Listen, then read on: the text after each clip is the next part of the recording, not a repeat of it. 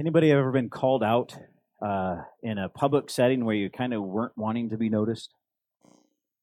Anybody at all? You guys ever go to those classes where you're sitting in the room and you're taking a class and the instructor's like, well, anybody want to answer? And you're sitting there going, okay, what do I do? No eye contact? Does that work? Or does he look for the people that aren't looking for him? How do you avoid being called out?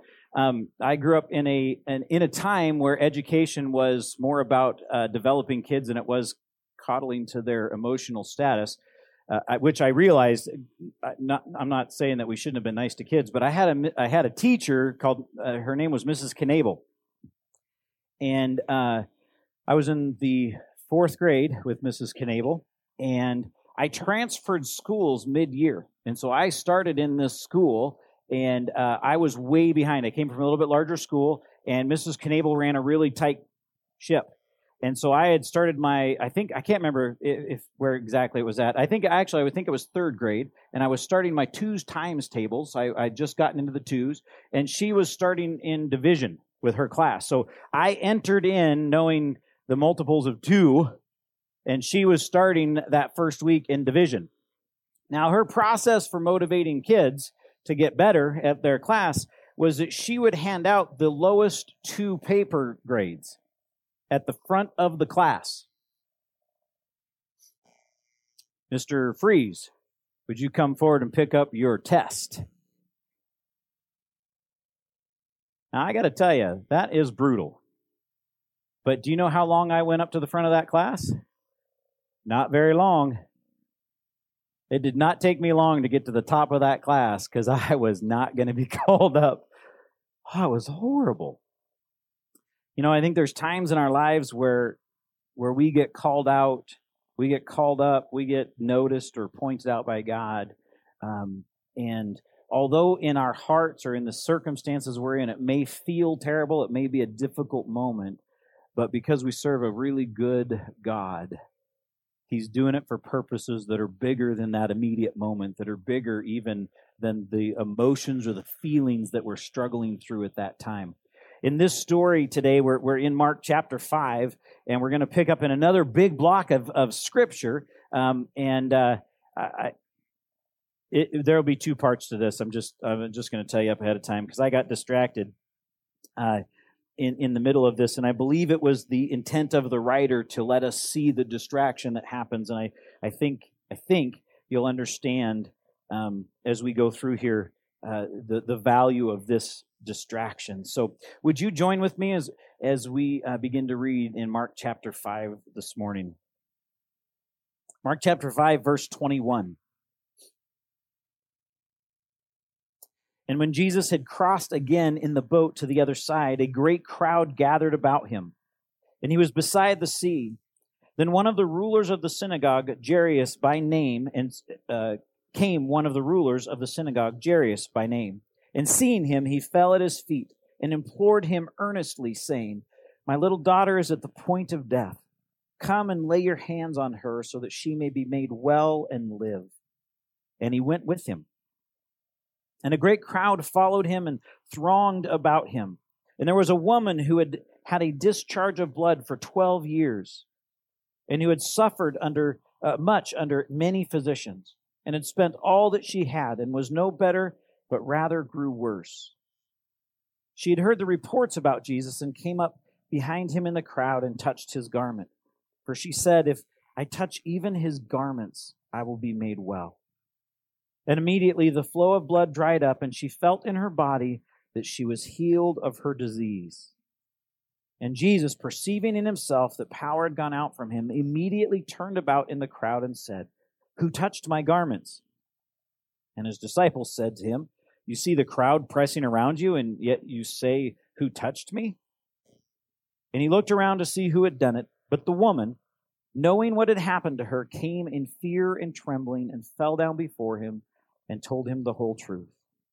And he said to her, "Daughter, your faith has made you well. Go in peace and be healed of your disease." While he was still speaking, there came from the ruler's house someone who said, "Your daughter is dead. Why trouble the teacher any further?" But overhearing what they said, Jesus said to the ruler of the synagogue, "Do not fear, only believe." and he allowed no one to follow him except Peter, James, and John, the brother of James. They came to the house of the ruler of the synagogue, and Jesus saw a commotion, people weeping and wailing loudly. And when he had entered, he said to them, "Why are you making a commotion and weeping? The child is not dead, but sleeping." And they laughed at him. But he put them all outside and took the child's father and mother and those who were with him and went in where the child was. Taking her by the hand, he said to her, "Talitha cumi," which means, "Little girl, I say to you, arise." And immediately the girl got up and began walking, for she was 12 years old of age. And they were immediately overcome with amazement, for he strictly charged them that no one should know this, and told them to give her something to eat. Man, an incredible story. We see the lives of two people that intersect with Jesus here. I'll be honest with you, as I was thinking through the sermon process, what really hit my heart in this whole entire thing is we keep watching these stories and we keep seeing, we'll see a couple of texts that reference this, but there were so many sick and so many diseased and so many dealing with spiritual warfare, demonic activity. What a tragic picture of the people of God at this time, of the nation of Israel. And what an amazing time for Jesus to show up on the scene and to reestablish God's interaction with his people and to call them back. So we pick up our story, right, from where he went over to the demoniac. We talked about this last week. He invited his disciples into a storm. They go through the storm and they end up on the other side of the Sea of Galilee where all this unclean stuff is happening. And Jesus intersects his life with this devastated life of the demon-possessed man and restores him back to his right mind. And sends him on his own missionary journey, if you will, to tell his family and his friends what the Lord has done for him. All of this stuff has happened, and the guys are coming back on the boat, and they're heading back across the sea, and they land here, and the great crowds surround Jesus again.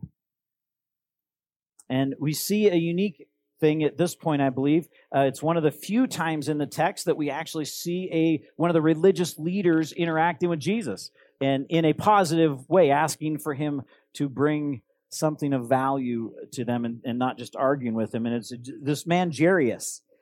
And he comes and he falls at the feet of Jesus. And I love this. If you look at the story from last week in these stories, all three people that interact with Jesus, demonic man, Jairus, and this woman, they fall before Jesus. They actually they fall in worship of him and in this posture of worship. And Jairus pleads with Jesus, right, to come and save his daughter.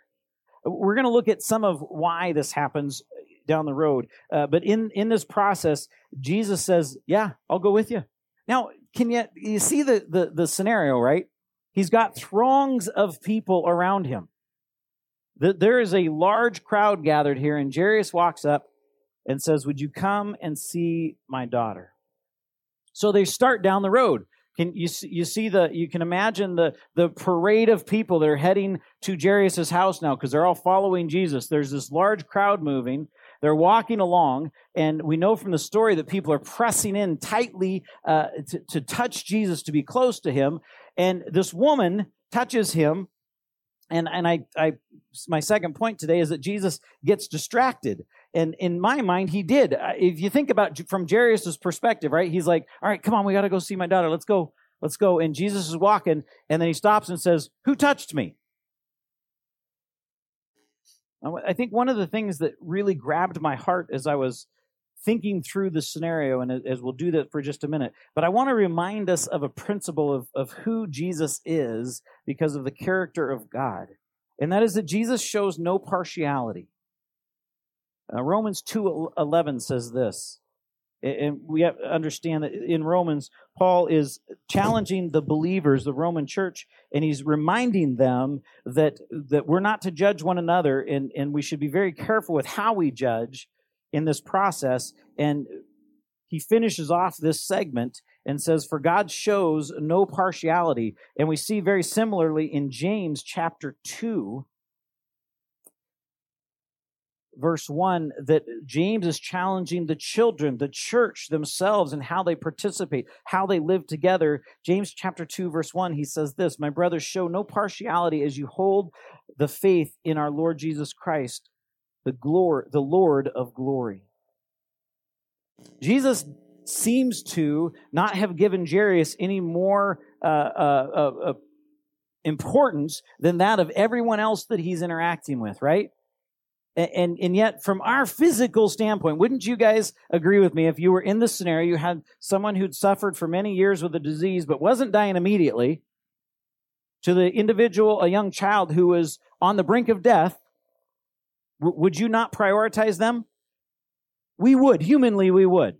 We had for those of you that are in the car industry, which I'm not, but I love it, so I pay attention to those things. I'm not even sure why I referenced it that way. But we had a young lady die trying to beat her land speed record I think about 2 weeks ago. And it made all kinds of news. I mean, she's, in her, I think, early 30s, married with kids, and she's out driving a jet car over 200 miles an hour to set a new to beat her own land speed record.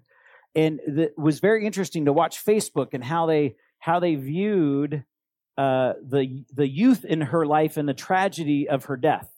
That because she was young, it was more tragic because of her youth, or how young she was. So if we were to look at these two, we would probably say, Jesus, what are you doing? As I imagine the situation, I can only imagine that Jairus is losing his mind at this moment.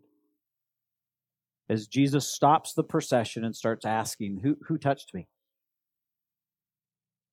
Can you just, with me for a minute, imagine that it was your child? And here Jesus stops to talk to somebody that is struggling with this. I think it's important to recognize, too, in the story, it's clearly articulated that this woman had been suffering for a very long time.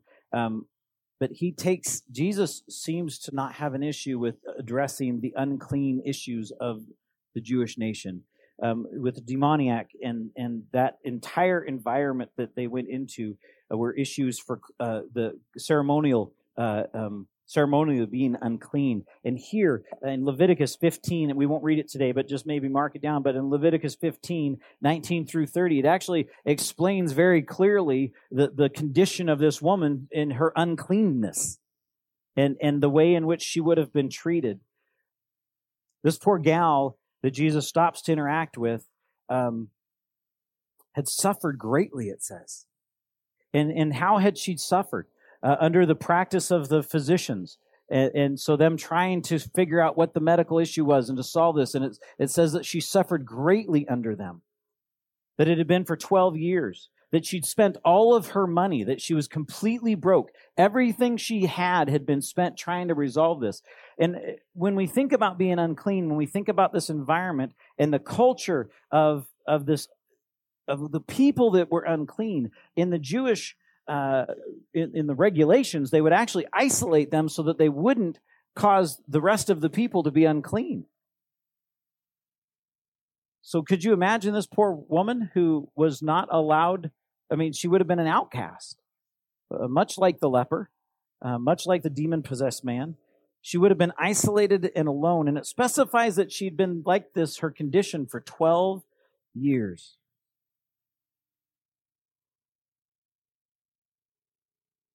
I know we have people that are lonely. We have people that struggle with those things, and it's become more and more apparent in our culture the impact of those scenarios and the impact of not having good family connections, good, healthy home environments where you're loved and you're valued and you are cared for. We're becoming very, very aware of that as a culture. And yet here this poor gal who had suffered and spent all of her money was isolated and alone, and she's pressing through this crowd, which, by the way, it had to be just a spectacular feat for her to get to the back of Jesus. through the people, through the crowd, and she touches him. I love how the text says that power went out from Jesus, that he actually felt this power go out from him. And I thought to myself in my own pea brain, I just went, I wonder if he stopped for every single person that touched him. What an amazing thing that he experienced every single person that interacted with him, that he felt that he understood and recognized this process. So there's one important thing I think that we should recognize about the woman as well, that she had heard reports of this. This was not the first time that this happened, right? We know that from our own text in Mark chapter 3. If you go back to Mark chapter 3, verse 10, we actually see in the text as Jesus is healing and great crowds are following him. Mark chapter 3, verse 10 says, "For he had healed many, so that all who had diseases pressed around him to touch him." So this report had gone out. Even Jairus had heard that if Jesus came and touched him, he had this faith that if Jesus would show up and touch his daughter, she would be healed. And this suffering woman had heard the same, and to the point where she believed if she just touched his garment, that it would happen. We see in Luke chapter 6 a similar report. Luke chapter 6, verse 17.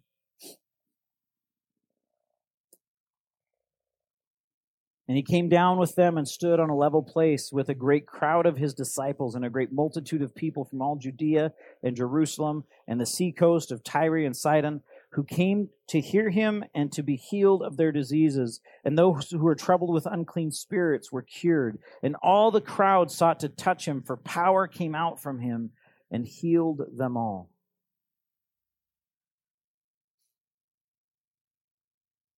As we think about and wrestle through with this thought of power coming out from Jesus, the power that was in him from the Spirit of God, the power of God that was healing people and bringing all of these things to happen. There's two things that really grabbed my heart about who Jesus was. I love the fact that he felt it. Doesn't that encourage you this morning? That Jesus, in the midst of this crowd of people touching him, he felt the presence of this woman. When she touched his garment, he noticed it. And he responded to that need. He responded to that life. And I think there's a specific reason that he does. And in my heart, in my mind, it's a beautiful thing that he does. But it really caused me to think, who is this Jesus then? Who is this Jesus that cares about this woman? Who has spent all these years suffering, who's had the disease issue that she's suffered through. And it drew my mind back to Hebrews. Hebrews chapter 4, verse 14, it says this: Since then we have a great high priest who has passed through the heavens, Jesus, the Son of God. Let us hold fast our confession, for we do not have a high priest who is unable to sympathize with our weaknesses, but one who in every respect has been tempted as we are, yet without sin. Let us then with confidence draw near to the throne of grace, that we may receive mercy and find grace to help in time of need. When I think about Jesus, who stops for this destitute and broken woman, in the midst of being on a journey to go and heal a young child that's on the brink of death, I think of that great high priest that is so sensitive and so caring and so aware of the conditions of his people that in this moment he stops for her. He stops and he reaches out and engages her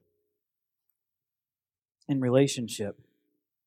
And it points, in my mind, it points me to the heart of God. We have this high priest who understands who we are, who understands our difficulties. He can sympathize with our weaknesses because of the temptations, because of what he has suffered. And yet he prays as our high priest. He prays in John chapter 17.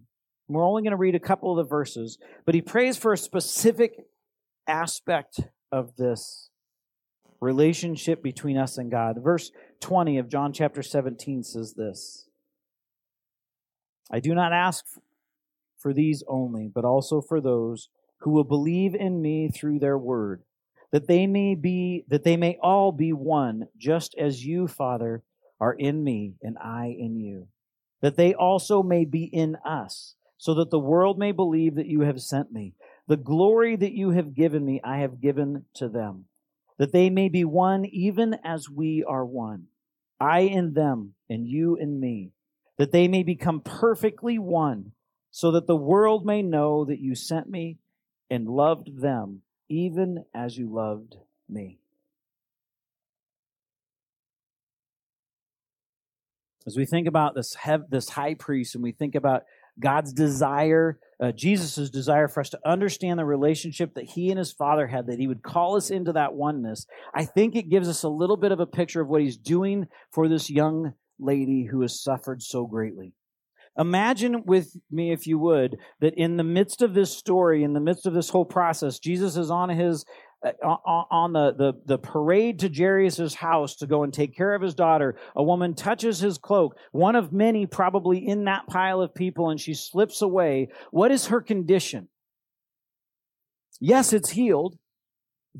We know that in that process, Jesus looks at her and addresses this situation, but the text says that her body healed. She knew that she had been healed at that moment.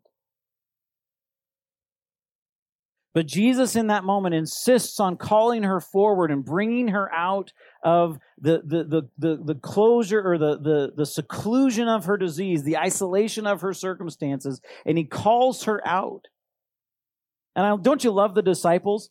They're like, Jesus, everybody's touching you. What do you mean, who touched me? What kind of goofy thing is that to ask right now? You can see it in their response, right? They're just like, what are you doing? And he turns, and I'm imagining this because we don't have all this text, but my thought and my heart is that he turns and he looks at her because he knew her. And she, in that moment, responds to him, responds to his intentional calling out, and she comes before him and she falls before him in worship at the feet of Jesus, and she tells him the whole truth. She lays out her story, her life story, what's happened, and the faith that she had in arriving at his feet. To just touch his garment. And Jesus' response to her is, daughter, your faith has made you well. Go in peace and be healed of your disease. Now, the beauty of this picture is more than just her physical healing. Do you see what happens in front of all these people? Do you see what Jesus does for this young lady in front of all of these people? People that had probably had her outcast, rightly so, because of her physical condition. People that had kept her at hand's distance and stayed away from her relationally, kept her at arm's length.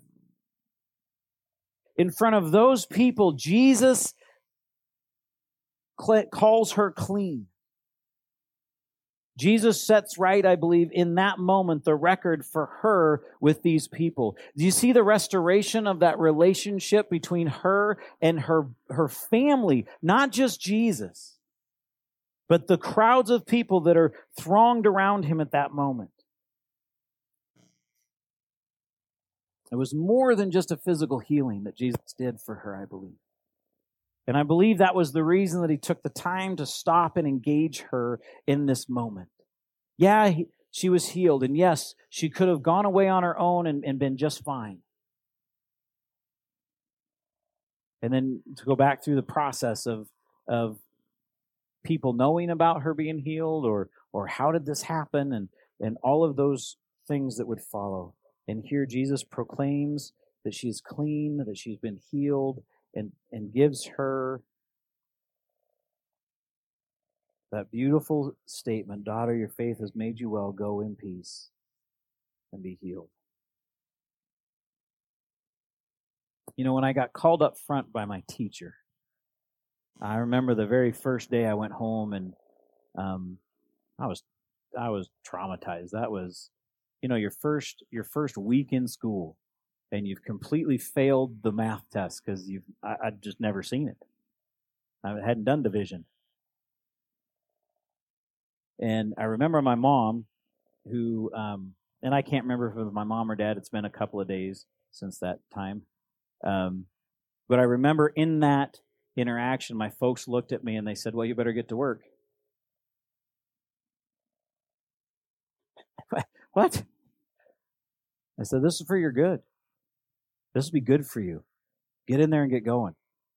And I know that in that process, we worked really hard at my times tables. I remember spending a lot of time working on trying to get through multiplication so I could even touch division. But they didn't look at me and say, oh, too bad for you. Maybe we need to get you out of that class. We need to get a different teacher. You need special help. They didn't do that. They looked right at me and said, this is for your good. Go get it done. When Jesus calls out this woman, I would be willing to bet it was her desire to fade away and never be noticed. That would be my guess, just by the way in which the whole process happened. She did not want to be noticed, and yet what Jesus did in his love and grace for her was a public restoration. What a beautiful picture of his love and grace. He didn't need to take the time. In fact, if you were in Jairus' camp, you would be thinking at least I would be thinking to myself, you could always come back to her. Come on. My issue's more important than hers. And yet at this time, and we'll look at, I think there's a valid reason why Jesus had the ability to be confident in what God was going to do in both situations, and we'll see that next week. But in the middle of this beautiful story, Jesus is distracted by the brokenness of a young lady who has suffered much.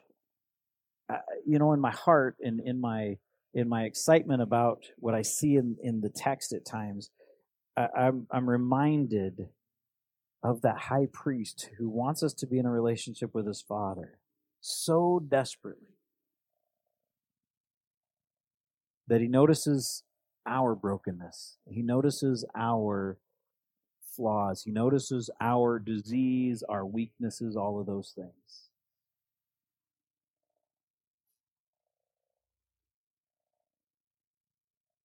Where is it that God's maybe calling us out of the shadows in our lives? Is there a situation in your life that has been a little painful recently that maybe the Lord's using to say, hey, don't forget. Don't forget that I love you and that I'm going to do what's best for you. Because our time, so often our view of the best is so limited, it's so temporal, it's so immediate. And yet his is so much grander than that. It's eternal.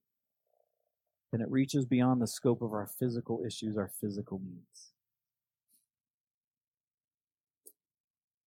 I love that Jesus called her out. I love that Jesus calls me out when there's times that I'm trying to hide away and sulk or just have a good bad attitude, however that works.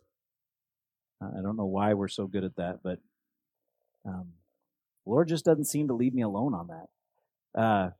Because I can confess, do you ever have those days? Somebody posted something on a social thing. Do you ever have those days where you just wake up grumpy and you're not sure why, but like you're just not happy with people? Just generally speaking, not your bride or your spouse. I mean, I get it. But I mean, just generally. Do you know that makes it really challenging to come into work and open your Bible and start studying for a passage about the love of God? That makes it a little challenging, right? And so I had a morning like that, and I thought, I'm just going to take a drive, which I realize all of you guys you're like, what are you thinking? But what I've found in my life is that that's the greatest opportunities for growth for me. And so I got up one morning. I was frustrated. I was not. There's no reason. I knew I was in the text about Jesus understanding all of my issues and being sympathetic with my weaknesses and struggles.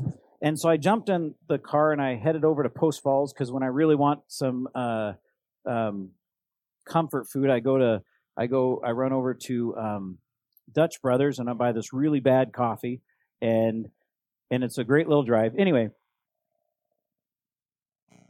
I had one of those moments where I'm in the fast lane doing the speed limit and somebody's going slower than me, and there's no reason for it. I mean, they had to be able to read to get their driver's license.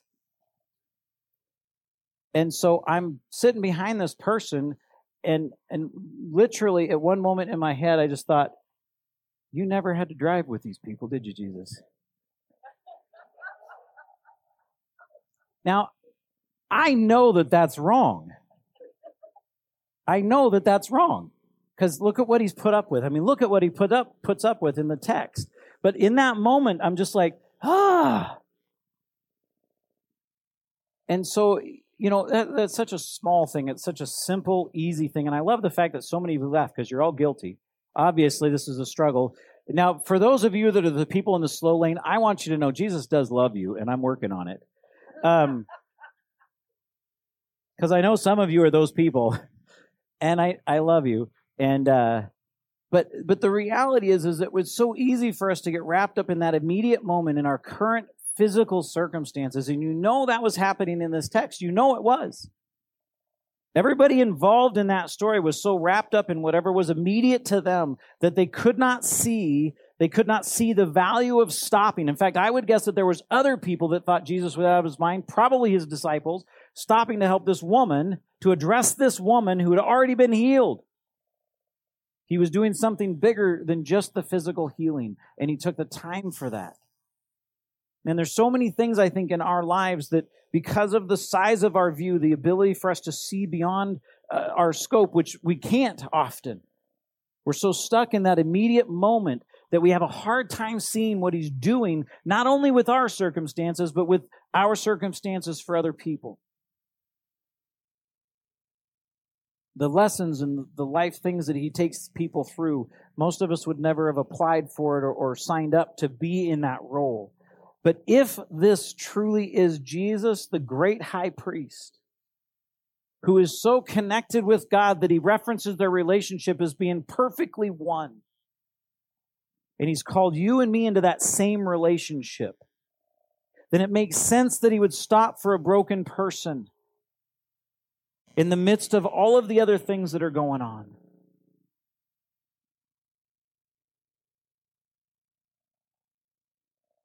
Because that's how he is. And we can trust him with those moments. Are we grateful when he calls us out? I love her approach to the king, right? She falls on her face. She's experiencing fear because she's been called out and healed, and she testifies to what God did. As we close in prayer this morning, I want to challenge you with this.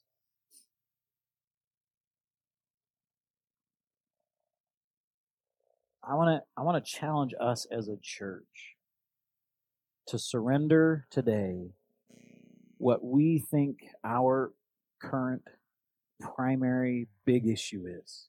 I don't know what your issues are, but whatever it is, whatever the thing is that's staring you in the face right now, whatever the physical or spiritual or emotional need that's got a hold of your focus, I want to challenge you this morning to surrender that to the Jesus, to the God of this Bible, who clearly has those things under control.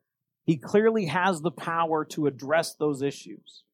And I want to encourage you to surrender that to him this morning so that you and I can be freed up to worship God this week in our daily lives, to get our eyes off of those moments, those current circumstances, and to put them back onto the King who's doing this work, who's engaged in the brokenness of people that are trying just to not be noticed in the kingdom. that would just like to get a solution to our problems and sneak away. Because Jesus is interested in what's going on in your life. And I believe if the text is correct, that when we engage him, he knows it. Because he is that kind of high priest. So would you close your eyes with me this morning? I want to give you a moment, probably won't be a whole minute, of just quiet time for you to reflect in your own heart. God, what is it that has my focal point right now? Is it a material thing? Is it a physical thing? Is it a health issue? Spiritual issues? Is it financial? Is it our current culture? Our political status?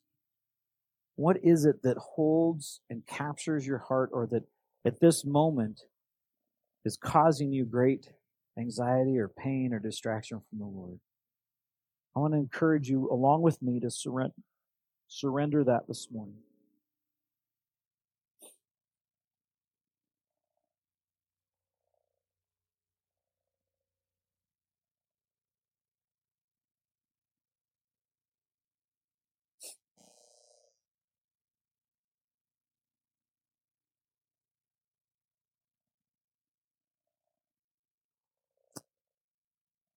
Heavenly Father, the truth is that the challenges that we face in this life, although they may be minuscule in their scope from an eternal perspective, for us sometimes they are paramount. And they capture our hearts and they capture our worship. They cause us to be distracted from giving you the glory, from giving you the worship that you deserve, that you are worthy of. And they cause us to really just live man-sized and not live in the God-sized kingdom, church, body life that you've called us to. God, I don't know what all the issues are in this church. I know the things that I struggle with. I know the things that my bride and I struggle with. And I know the challenges that keep us awake at times and that cause even conflict in our own communication, our own relationship. Lord, most of the time it's out of pure selfishness that those things arise. Sometimes it's out of necessity. But God, every one of these situations, every scenario that we face as a body this morning, Lord, you've known them before they existed, because you are a creator God who lives outside of time. The Alpha and Omega. Father, I pray as we consider that this morning, as we lay down whatever it is that holds our heart captive this morning, whether it's sin or anything else. Lord, I pray that you would give us a picture of who you are as the Alpha and Omega, the Creator God, that in your sovereign wisdom sent your Son to die on the cross for each one of your children.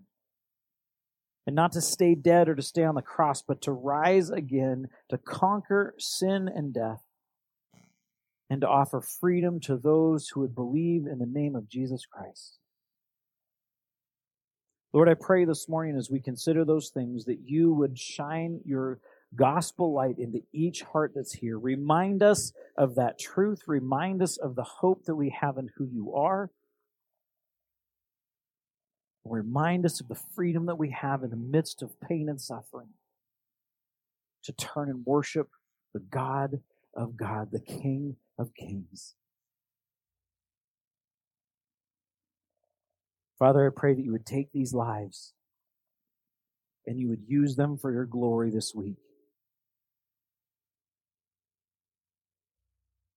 That as people see us in the way that we reflect you, the way that we live in unity with you and with one another, that they would recognize that we are yours. I love how John says it, or Jesus, it's Jesus' words, that the world would see that we are yours and that we are loved by you as you loved Jesus. God, I pray for the lonely and the outcasts, those who are in this church and those who are in our communities. Father, I pray that we would, as a body, be sensitive and aware, and that we would love them as you have loved us. Help us to be your church. Help us to be your body and to follow Christ, our head, as we worship you this morning and tonight and tomorrow morning on the freeway. May you be glorified in the worship of your people all week. In your name.